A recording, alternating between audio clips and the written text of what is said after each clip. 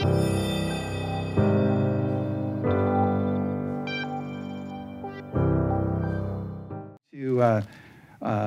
go to 1 Samuel tonight as we get to the place of understanding Psalm 52. David, this psalm is attributed to David, and you'll note at the beginning of the psalm, how many of you have a study Bible that kind of tells you a bit about the chapter, what this is about? Some title work, yeah. My Bible notes that this is a psalm about the futility of boastful wickedness. And then he goes on to write for the choir director, a maskil of David, when Doeg the Edomite came and told Saul and said to him, David has come to the house of Ahimelech. And that's where I want to start tonight, just so we get some context here about what's going on in David's heart and mind, in his soul, that would lead him to write this psalm. 1 Samuel chapters 21 and 22 highlight this story. We see here David fleeing from Saul, and he makes a covenant with Jonathan, Saul's son. And he goes to a little place called Nob. I love that name, Nob. It's so simple. I think of Nob Hill, and in many respects, that's kind of where it is. In fact, we've got a map I'd like to show you where Nob is. If you look on the map, right there within that circle, you see Nob, and you see Jebua. And that Nob is right there just north of Jebua. It's important to understand that Nob was a place where it was a kind of a gathering for priests, and Ahimelech was there as a priest of the Lord. And that's where David encountered great hunger, and he went into to speak with Ahimelech and ask for bread. And Ahimelech says, well, we have no bread except the holy showbread that is set out, consecrated to the Lord. And he ends up giving that to David.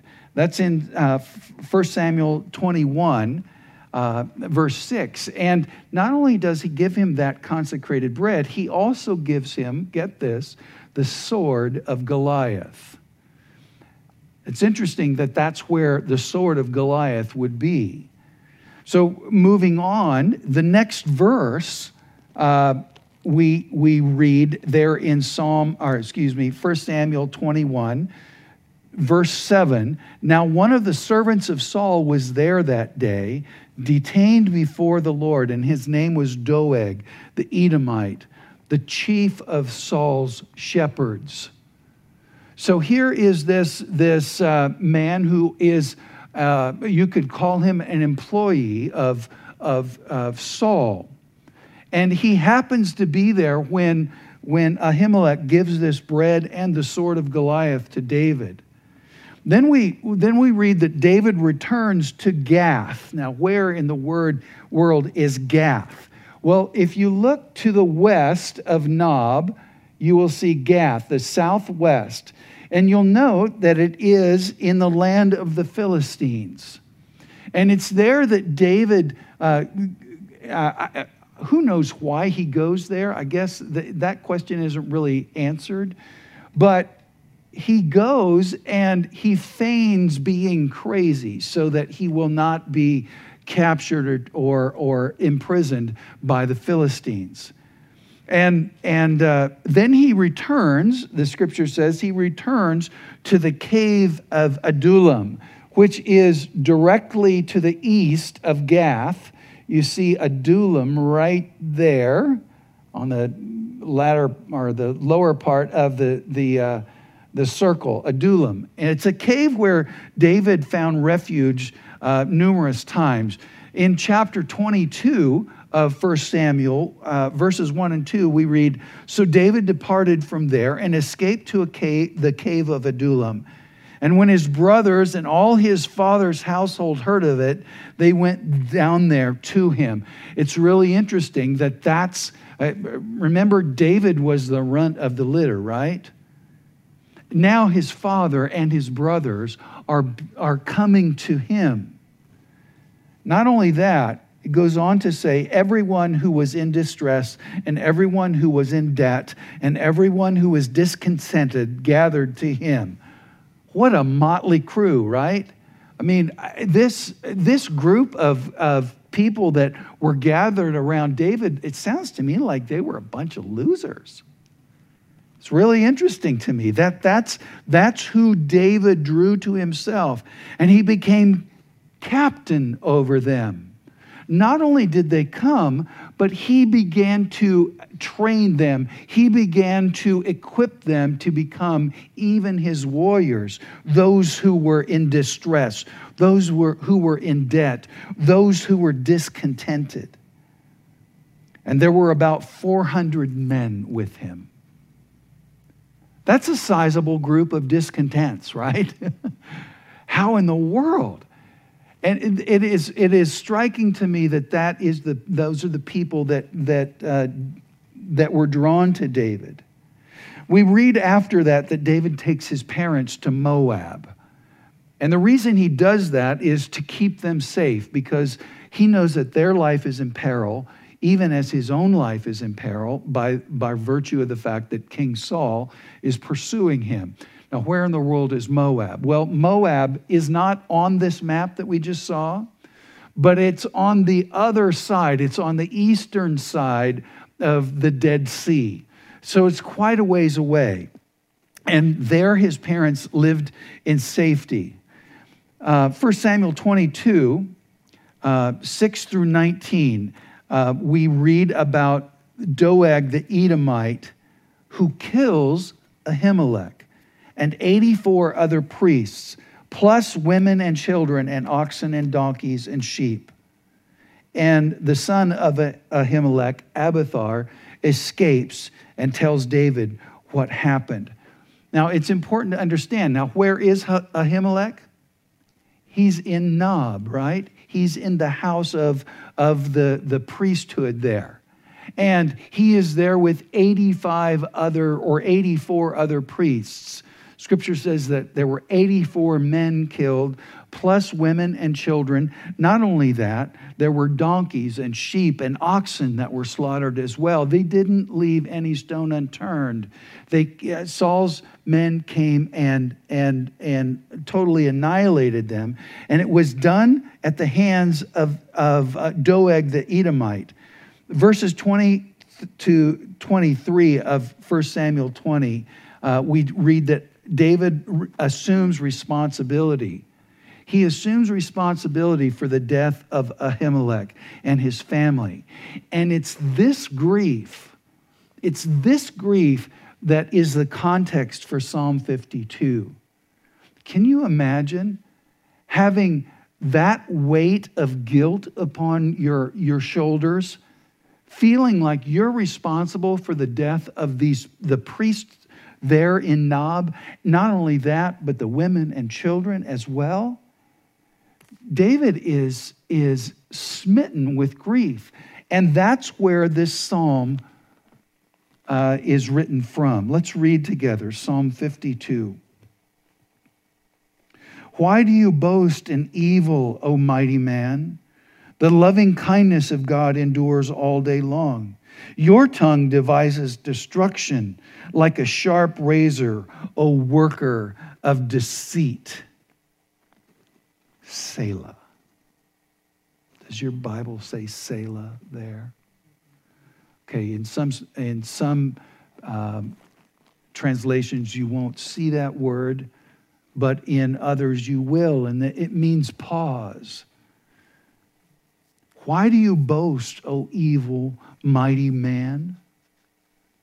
Why do you boast? That word boast means, of course, to show off. That we see that word in our culture meaning the very same thing, to show off.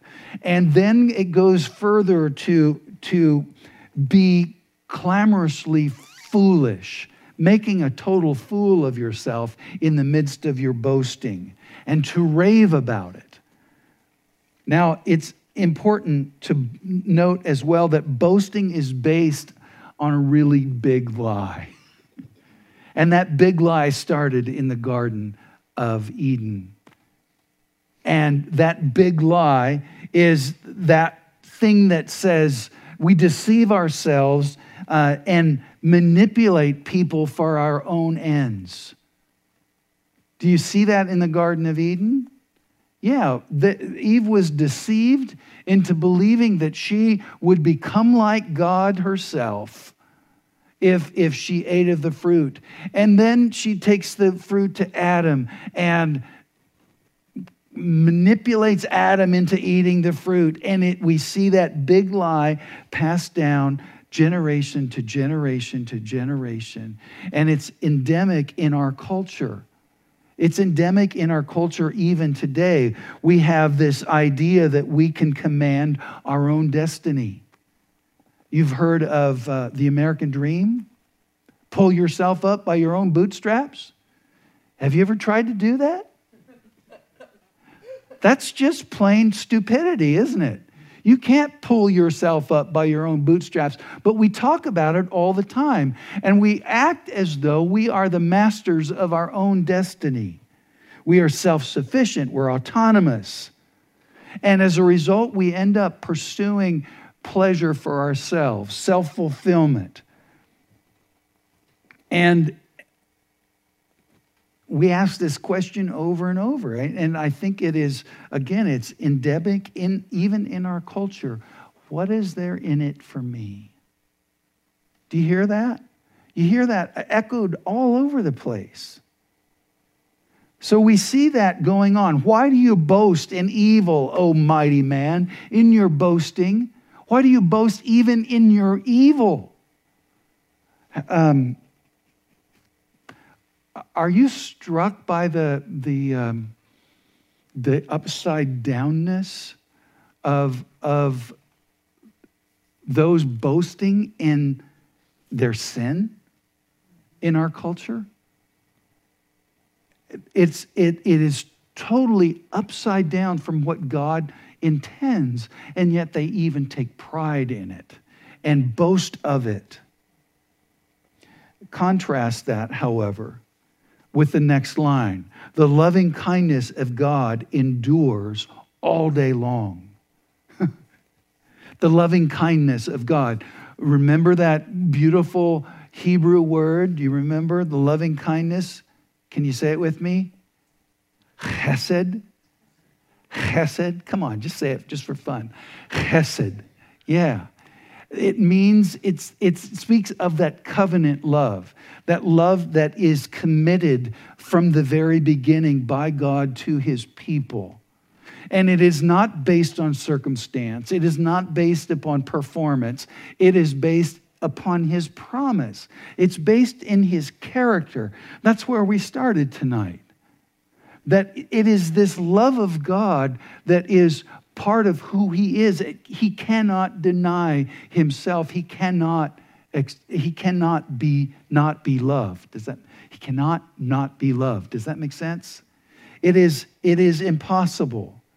And it endures all day long. You see, boasting speaks of this inflated ego that is going to end up being deflated. It is a false front. But God's covenant love is permanent, even including all of eternity. Now let's go on.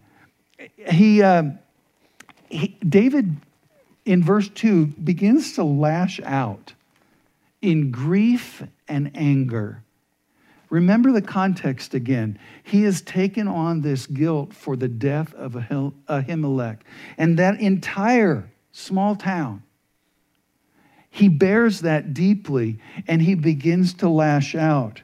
Your tongue devises destruction like a sharp razor, O O worker of deceit.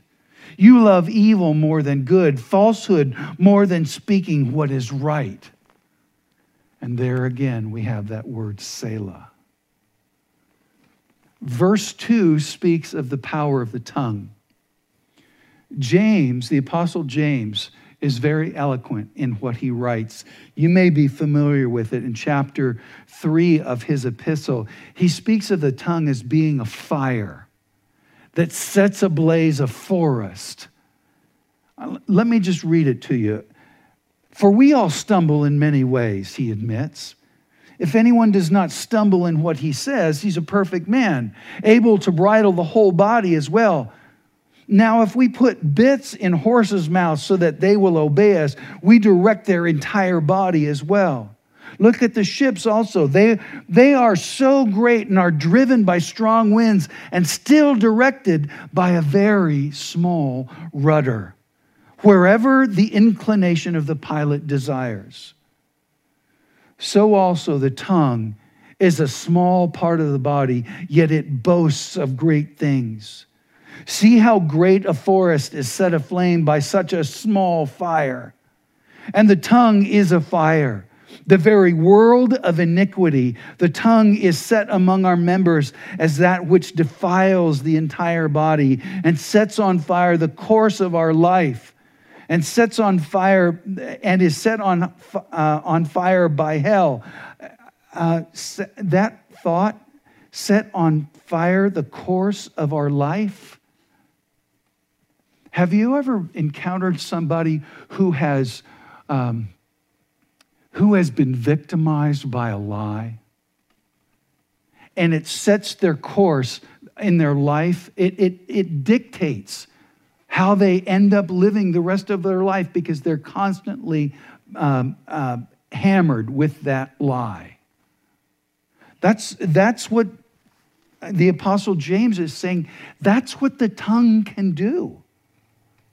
For every species of beast and birds, of reptiles and creatures of the sea is tamed as it is tamed and has been tamed by the human race. But no one can tame the tongue. It is restless, evil, and full of deadly poison. With it we bless our Lord and Father, and with it we curse men who have been made in the likeness of God. From the same mouth come both blessing and cursing. My brethren, these things ought not to be this way. Ought not to be this way.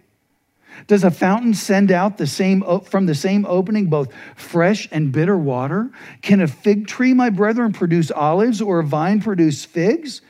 Nor can salt water produce fresh. The Apostle James is underlining the fact that the tongue is profoundly powerful. And that's what we see here in verse 2. Like a sharp razor, a worker of deceit. The word deceit is basically those who are invested in lying. Have you ever met anybody who doesn't know the difference between a lie and the truth? There are such. And destruction is in their pathway. That's the wake of their life. Verse 3, loving evil more than good, falsehood more than speaking right. Let me ask you this. How do we measure truth? How do we measure what is true? Okay. We measure what is truth by holding it up to God himself. Absolutely. In our day and age, we talk a lot about facts, right? I remember years and years ago, just the facts, ma'am, just the facts. That's all we need, just the facts. Sometimes finding the facts actually requires some effort on our part, doesn't it? We have to dig through all the stuff that's been embellished to find what's really there. And can you always trust every single report? What happens when the reports are conflicting. How do you dig down to the truth? Well, you go to the source, right? And if you don't go to the source, chances are you're not going to find out what the truth is. Then we again have this word Selah. It's a big pause. In fact, I think David is saying, just let me exhale here. I've just unloaded my grief and my anger. I need to exhale. And then he goes on. Oh, and you love all the words that devour, O deceitful tongue.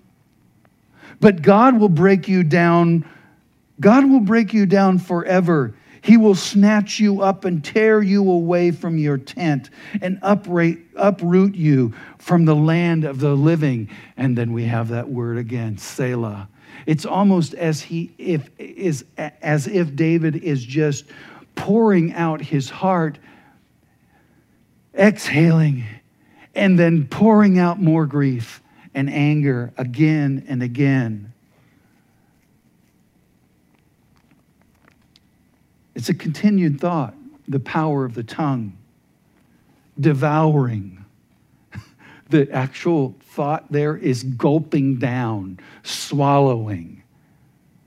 And figuratively, it means destruction. And it's important to note here that destruction is found in deceit. Destruction is the result of deceit. But God will break you down forever. Forever. It means that He will destroy that destruction. He will snatch you up, tear you away. That's imagery of tearing the tongue out. Look what it says. Look what it says.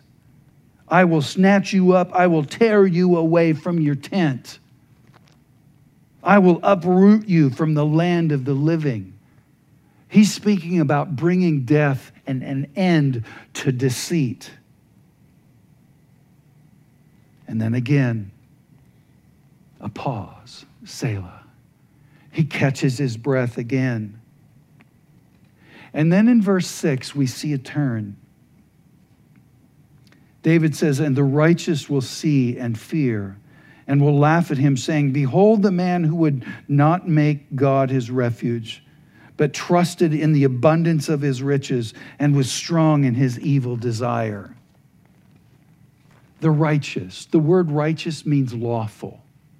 The one who is made right. He will see. He will see. That means he will live. He will practice. He will be walking in truthfulness. And justice enables us to see clearly.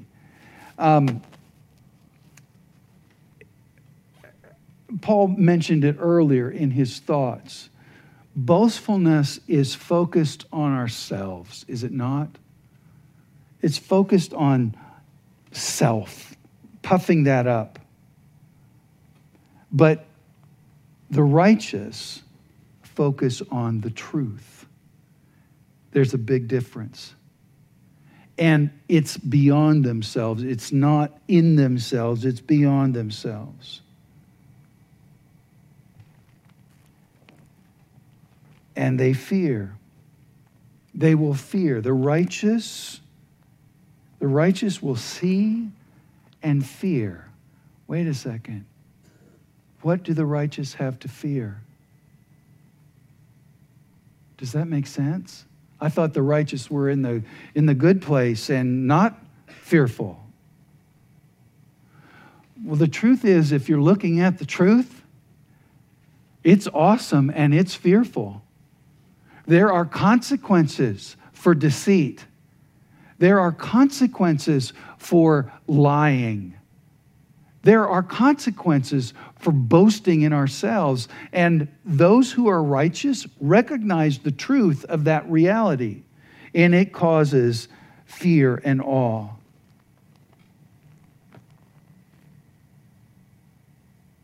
Let's look at verse 8 and 9. But as for me, I am like a green olive tree in the house of God. I trust the loving kindness of God forever and ever.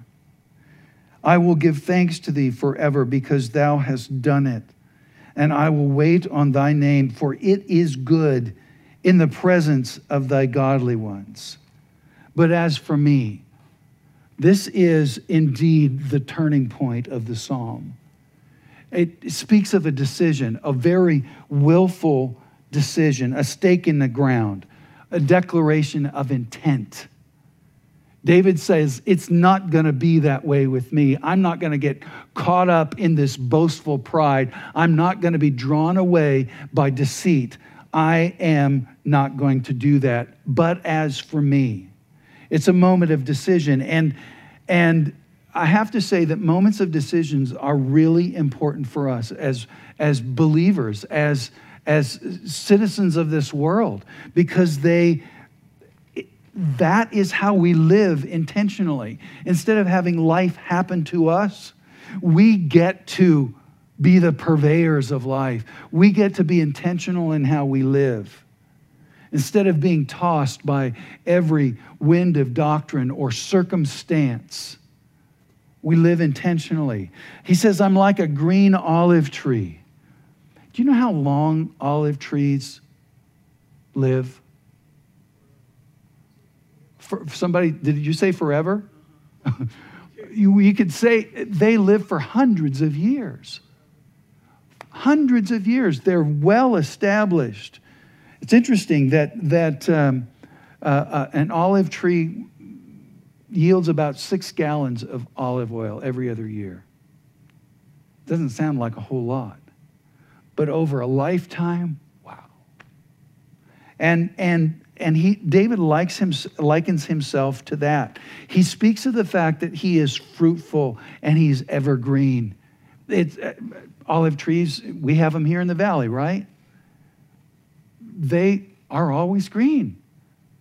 They shed their leaves every once in a while, but there's a green leaf right behind it. It's right there. They don't go into dormancy. And he's there in the house of the Lord. He's there in the house of the God because that is where God lives. It speaks of the fact of the presence of God. And that's David's place, in the presence of God. Now, where is the house of God? Think about it. If it speaks of the presence of God, you could also jump to the question of where is the presence of God? God is omnipresent, is he not? He's omnipresent. He is with us always. That's the promise of the scripture. He is with us always. It's a simple fact.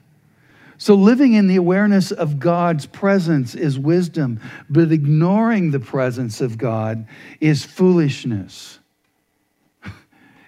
It's just mindlessness.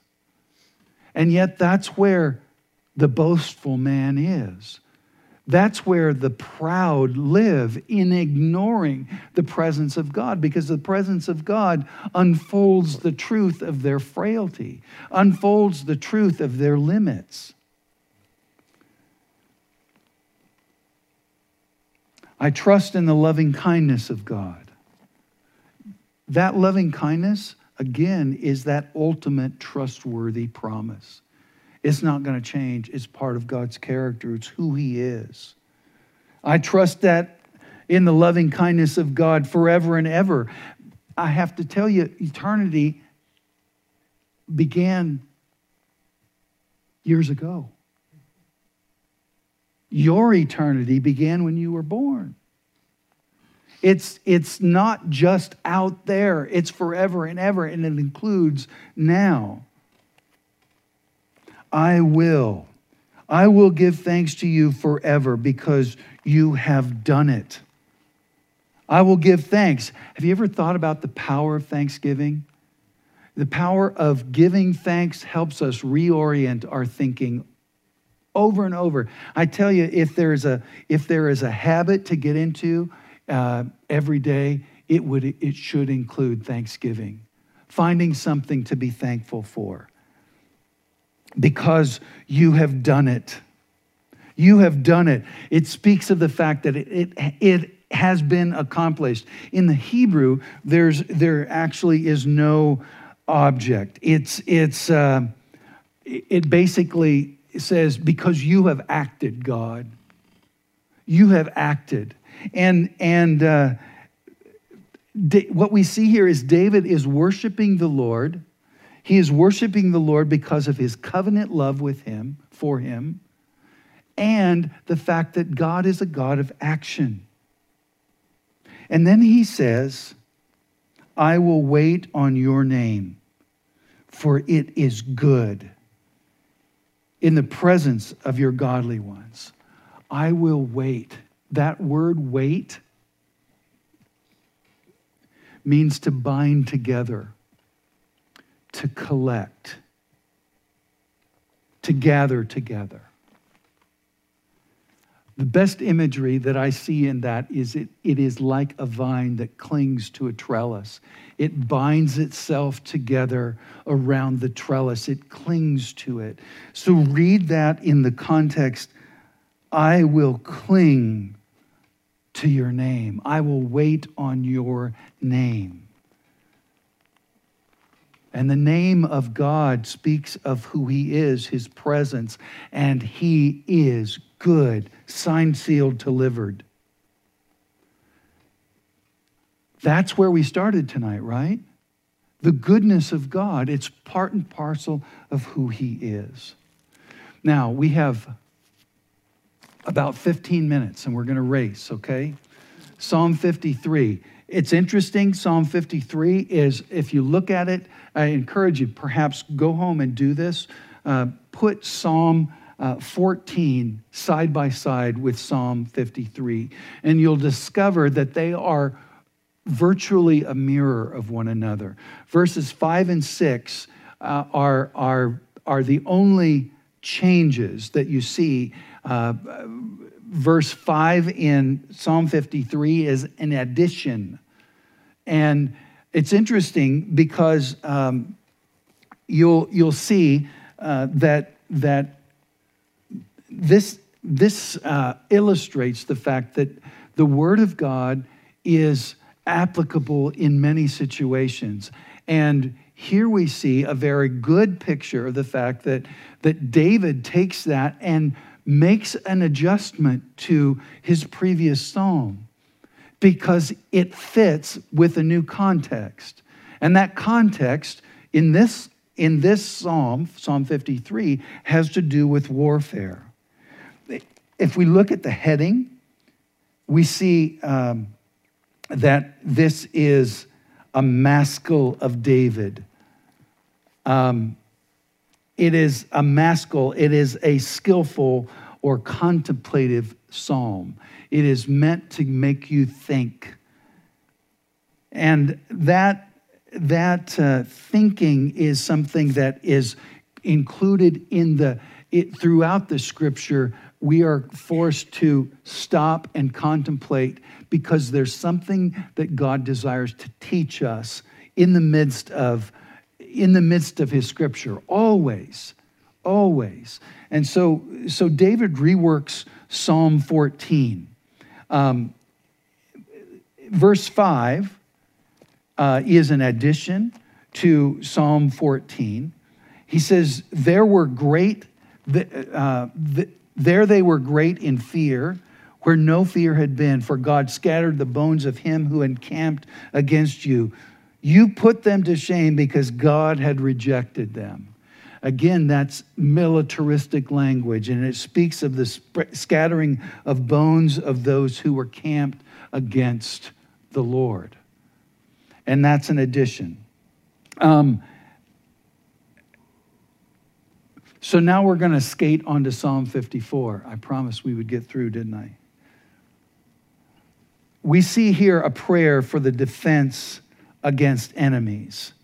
And it is a maskil of David, again, a skillfully written psalm. When Ziphites came and said to Saul, "Is not David hiding himself among us?" Here we find a very specific context again. And in the life of David, we see this story in 1 Samuel chapter 23. Previously, we talked about chapters 21, 22 of 1 Samuel.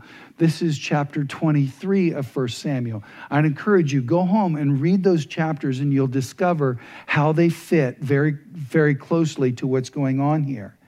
In 1 Samuel 23, we read the story. Now David came, verse 15, David became aware that Saul had come out to seek his life while David was in the wilderness of Ziph at Horesh. If we look at the map again real quickly, you will see that Ziph is, you see the word Judah down here? That's the southern part of the kingdom. Ziph is just to the right of Judah, the word Judah. And it's a wilderness area. It's a very desolate desert, if you will. And David is hiding there. And Jonathan, Saul's son, arose and went to David at Horesh and encouraged him in the Lord.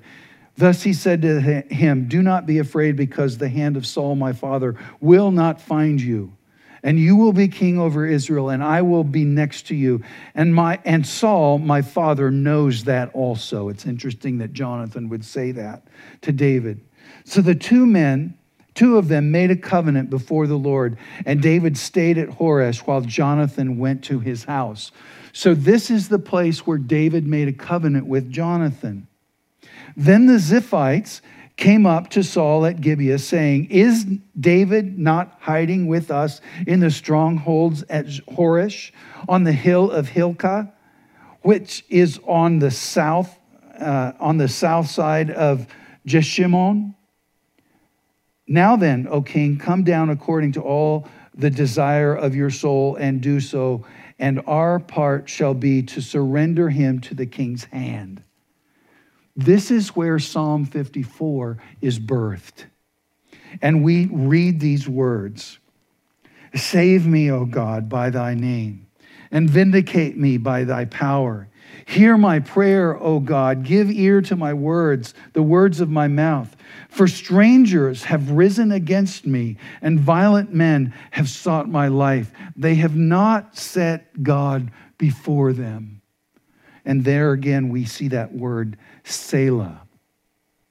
Save me by your name.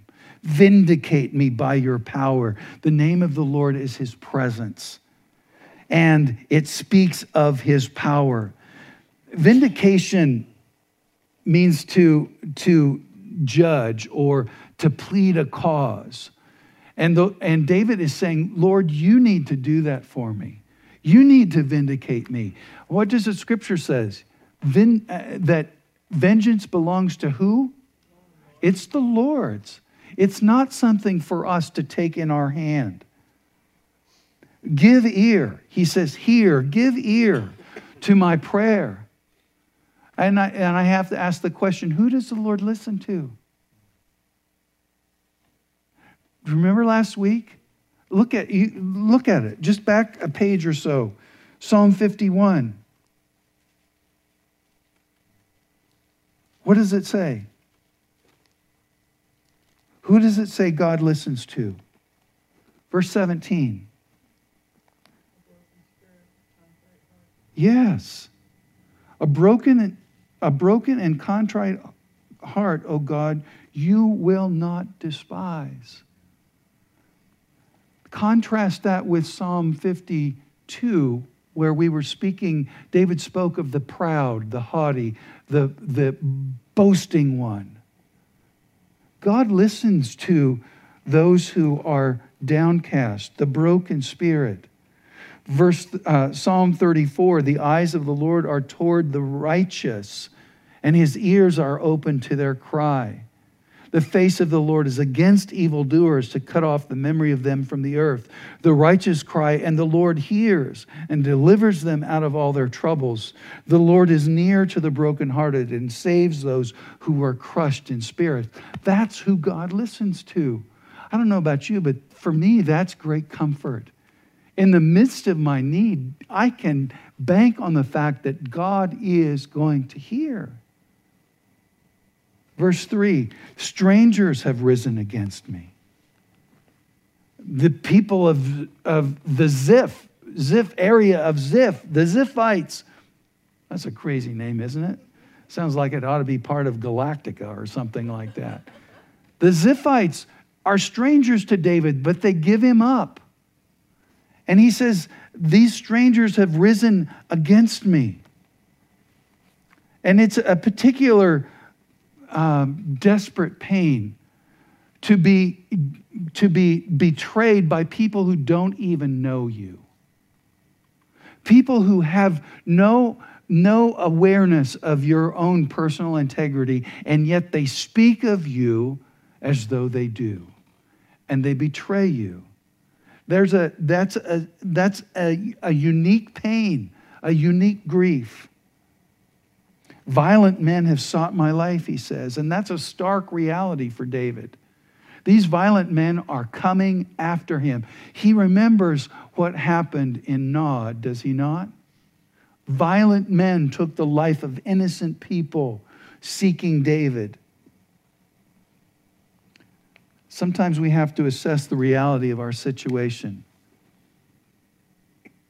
In contrast to our hopes and our expectation and our relationships with others, sometimes we have to be careful and think about the reality of what's going on.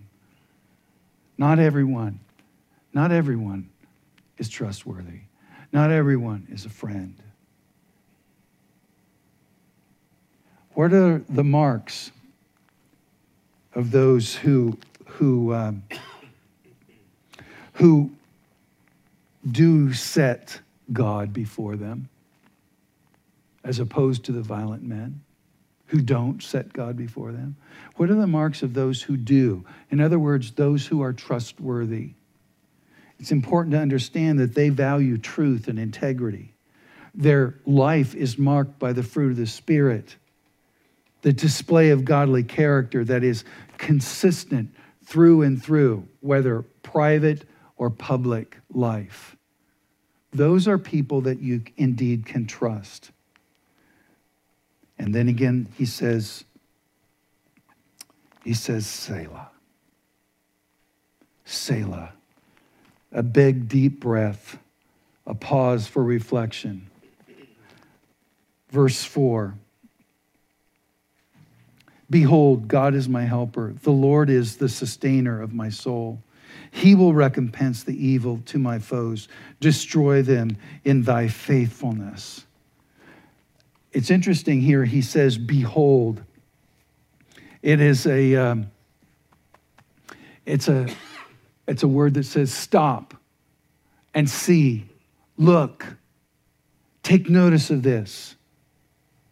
It's intentional reflection, determination not to be overwhelmed, not to be overwhelmed by discouragement because of difficult times and circumstances.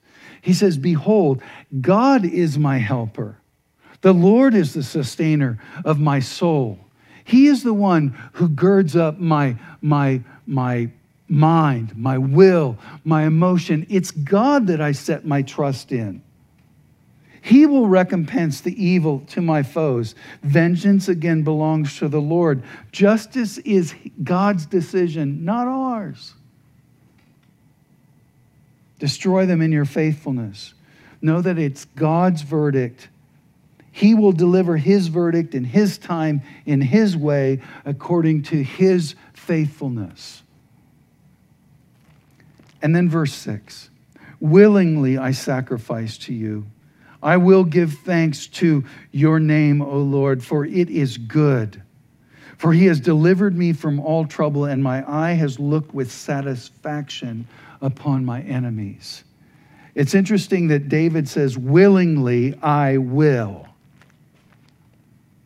Have you ever been in a spot where you need to say, God, I want to, but I have to connect the dots here and say that in reality, I don't want to. So can you help me want to? That's what he's saying here. Willingly, I will sacrifice to you. It's interesting that the Apostle Paul is clear about this. This is a statement of determination. The Apostle Paul is very clear in saying to us, we have a choice to make. Colossians chapter 3 is the classic description of that. And there the Apostle Paul writes, therefore, if you've been raised up with Christ, if that's your condition, if you've been raised up with Christ, do this. Keep seeking the things that are above, where Christ is seated at the right hand of God. Set your mind on things above, not on things that are on the earth. For you have died and your life is hidden with Christ.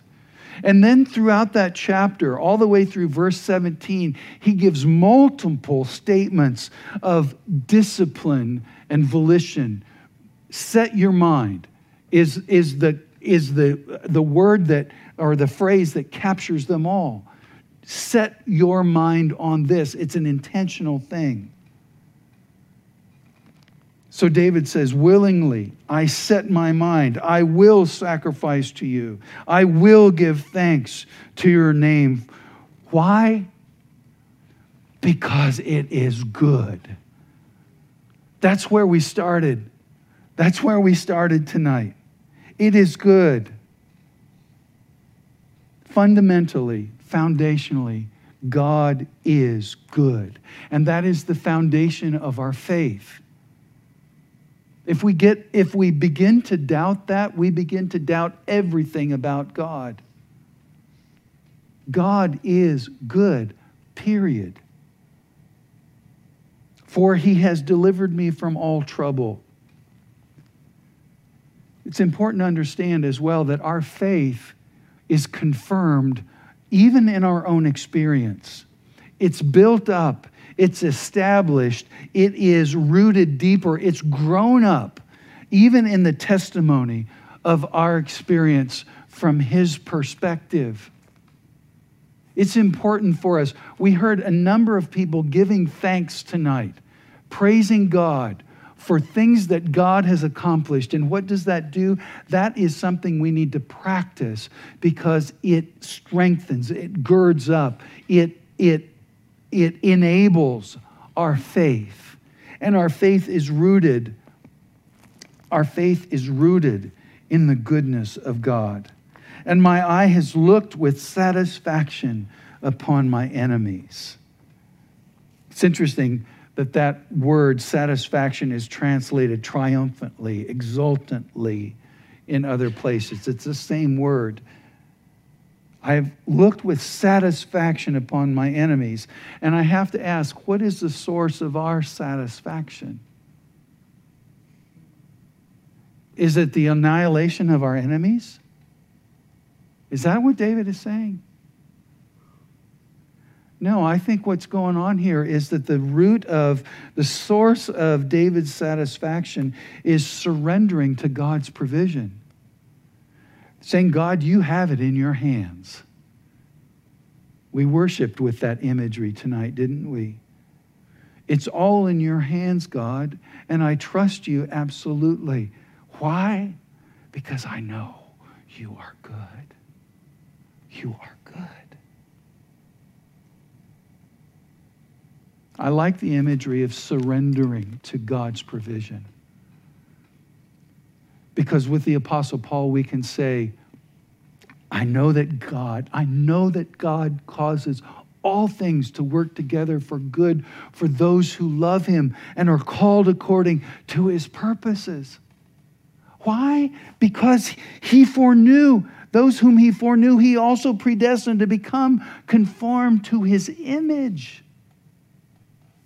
And that's what's going on. We can trust absolutely that God's goodness is going to be manifested in our lives, regardless of the circumstances, regardless of the enemies that betray us, regardless of the lies that are told, regardless of the puffing up of other egos.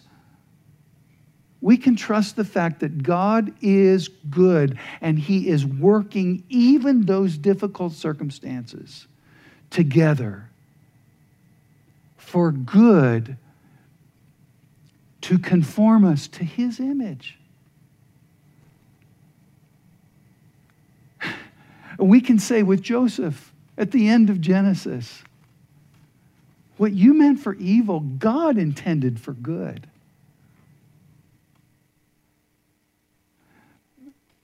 What can we say but thank you, God? Thank you, God, for that promise. Thank you, God, for the fact that you are good. Period. End of discussion. And my trust belongs to Him. Amen? Amen? Lord, we thank you tonight for this truth that you are good. And we trust you implicitly. Regardless of our circumstances, we know that you are at work to accomplish your purposes, and that includes shaping us in your image. Lord, becoming more like you. We pray that this week, even when we find ourselves in the place of discouragement, darkness, or even experiencing betrayal, Lord, we pray that you would remind us of the fact that even in that, you are accomplishing good in our lives because you are making us more like yourself. And we trust you with that outcome. We trust you. And Lord, with David, we will say, willingly, I will give thanks to your name. For your name is good. In Jesus' name.